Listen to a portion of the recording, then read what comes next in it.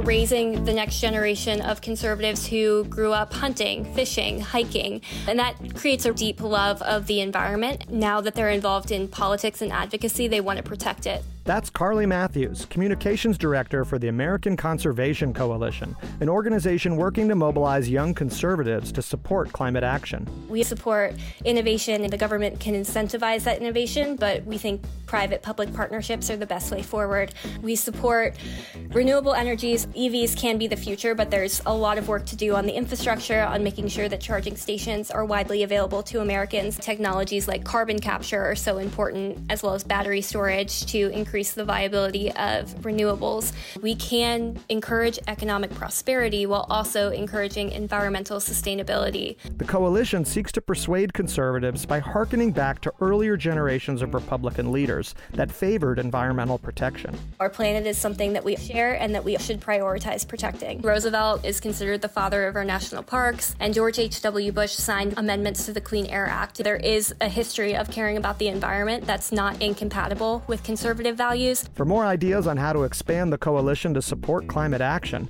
and for more climate solutions, visit our website at climatebreak.org. I'm Ethan Elkind, and this was Climate Break.